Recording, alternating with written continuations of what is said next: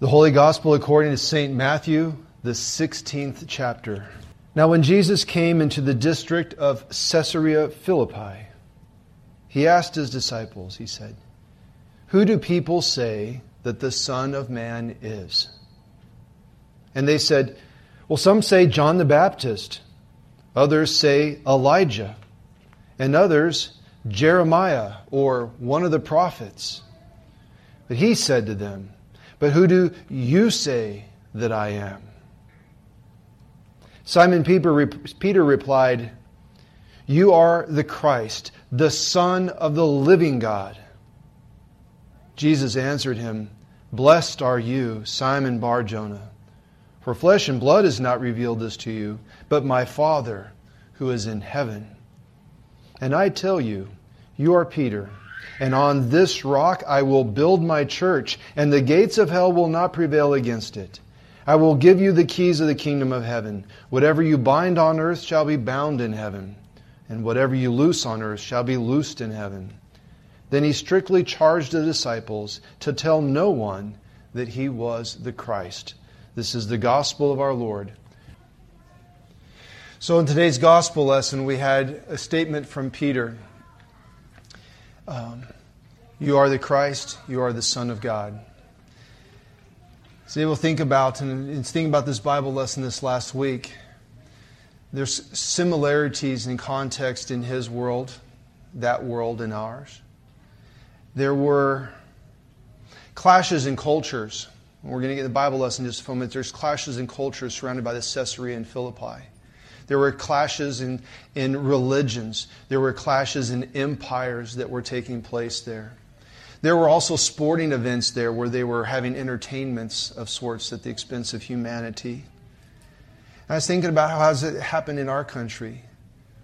We've had, in their times, they had some things going on with the stars. Well, we've had solar eclipses, and we have some star things coming up next month, supposedly. We have clashes in our culture. In Virginia, we had two opposing groups. There might even be people that call themselves Christians within both groups warring off. One group drives a car through the other and kills some people. We've got clashes in our culture. We have warring ideas and debates between peoples here. And it's just around us. So I think there's a lot of similarities between just the people then and now. Some might say that the only difference between people in the Bible times and now is technology. The rest of it's about the same. So thinking about those things in the gospel lesson, I also thought, well, I got boys that are playing football. This is the big time. This is where the football seasons all rev up.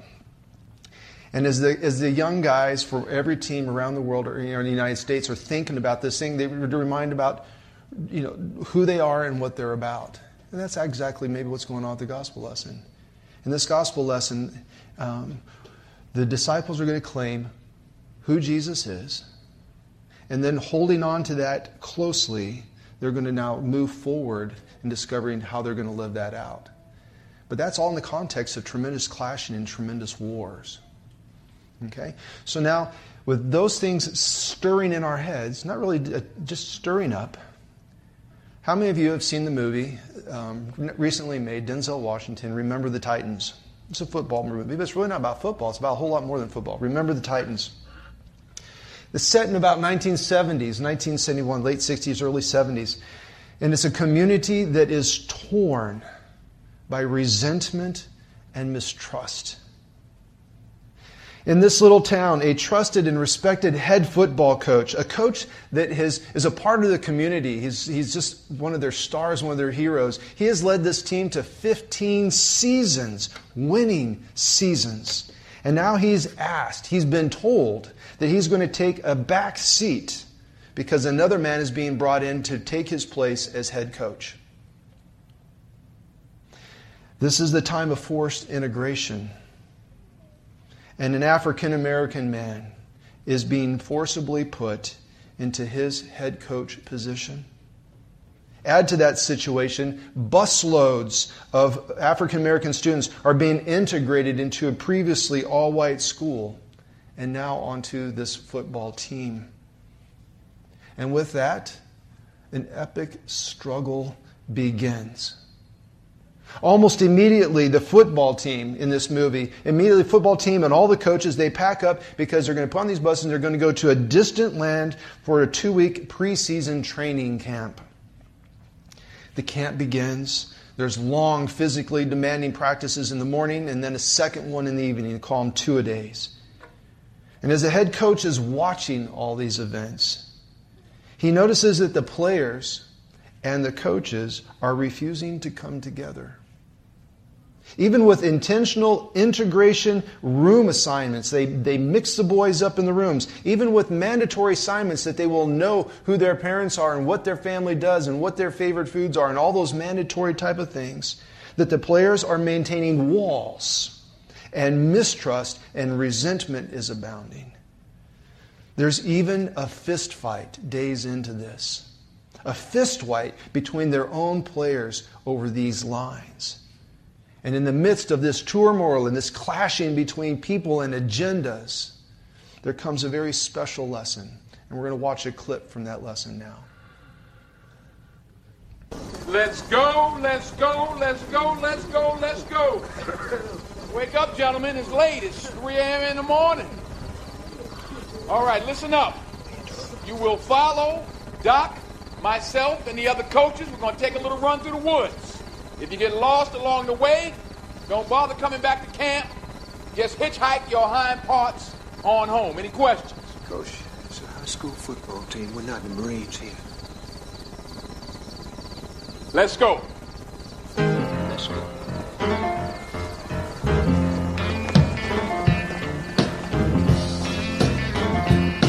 Tell me where I have been, my blue-eyed son. Where I have been, my stars will come. I've come on that long side of the mountain. I walked and I crawled over this crooked highway. Tell you it's hard.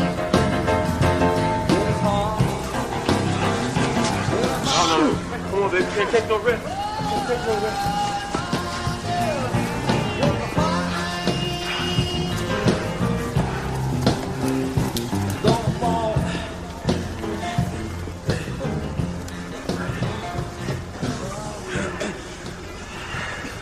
Anybody know what this place is? This is Gettysburg. This is where they fought the Battle of Gettysburg. 50,000 men died right here on this field, fighting the same fight that we're still fighting amongst ourselves today. This green field right here, painted red, bubbling with blood of young boys, smoke, and hot lead going right through their bodies. Listen to their souls, man. I killed my brother with malice in my heart, hatred, destroyed my family. You listen. Take a lesson from the dead. If we don't come together right now on this hollow ground, we too will be destroyed. Just like they were. I don't care if you like each other or not, but you will respect each other. And maybe, I don't know, maybe we'll learn to play this game like men. In that place in the movie, in common exhaustion, the players heard the message of their new head coach. They saw the quality of his character as contrasted to the world's evil character. The players began to see who they were, individually and collectively. In time and against so many powerful worldly adversaries, they would come together and they would discover what they could do if they took the coach's lead and they made a commitment as a team. Keep that in mind now as we move into a gospel lesson for today. See, in today's gospel lesson, Jesus has marched His disciples 25 miles north. They walk from the Sea of Galilee, which is about 700 feet below sea level, 25 miles north to the foothills of Lebanon, 2,000 feet above sea level, to a place where the Jordan River begins. 25-mile hike. He stops there with the disciples at Caesarea Philippi.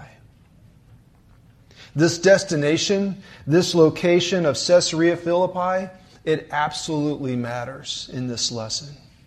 We might not know it, but it matters. We're going to remember why.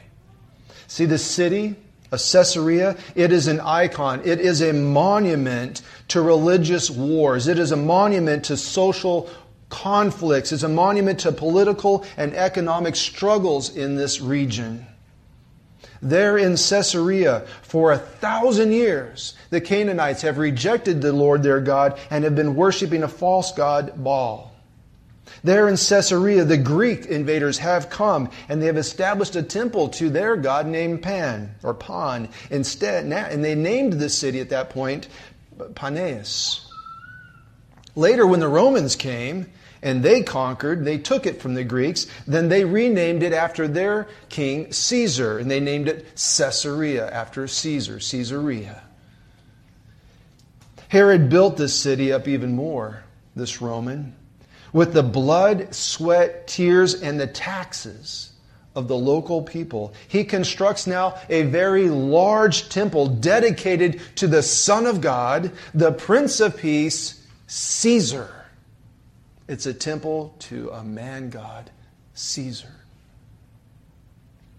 In this same vicinity, there is a cave. It was known to them as the cave, or the gate to Hades. This cave was so haunting to the people, so dark, mysterious, creepy, and scary, and a depth that no cord of rope ever touched the bottom. And they knew how to tie long ropes. They tested it. There was no bottom to this cave. It is now in that place where Jesus stops His walk. In the land of cursed Canaanite worship, in the shadows of Caesar's temples, Jesus stops and He speaks to the disciples who are following Him. He says, "Who do people say that the Son of Man is?" Near this gate to Hades and the depths of the unknown, Jesus asks His disciples, "Who do you say that I am?" We're going to pause for a moment and think about what's happening, because this is chapter 16. A lot's happened in the first 16 chapters. For the last 16 chapters, Matthew has actually been telling us, the readers, who Jesus is. He is the Messiah and He is the Son of God.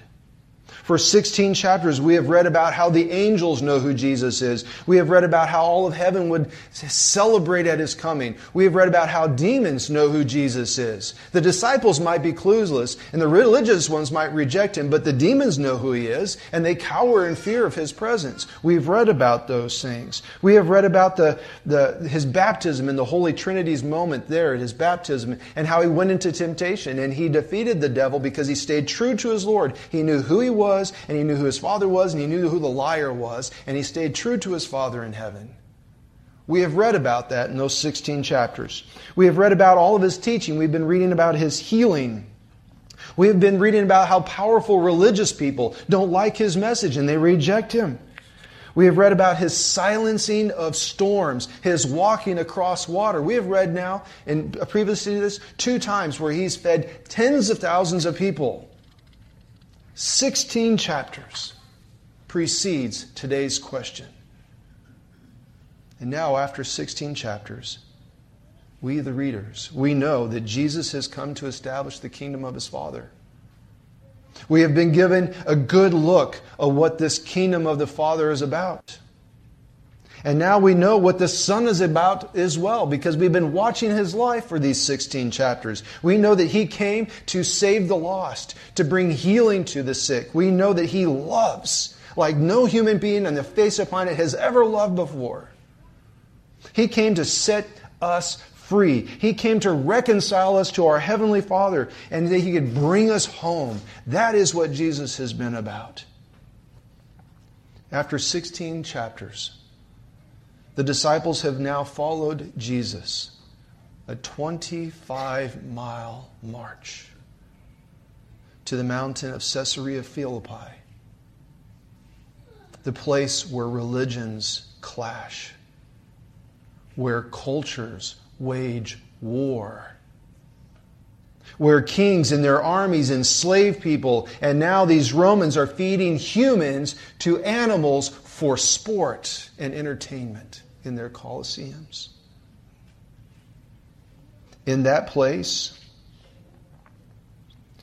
there is good contrasted to evil.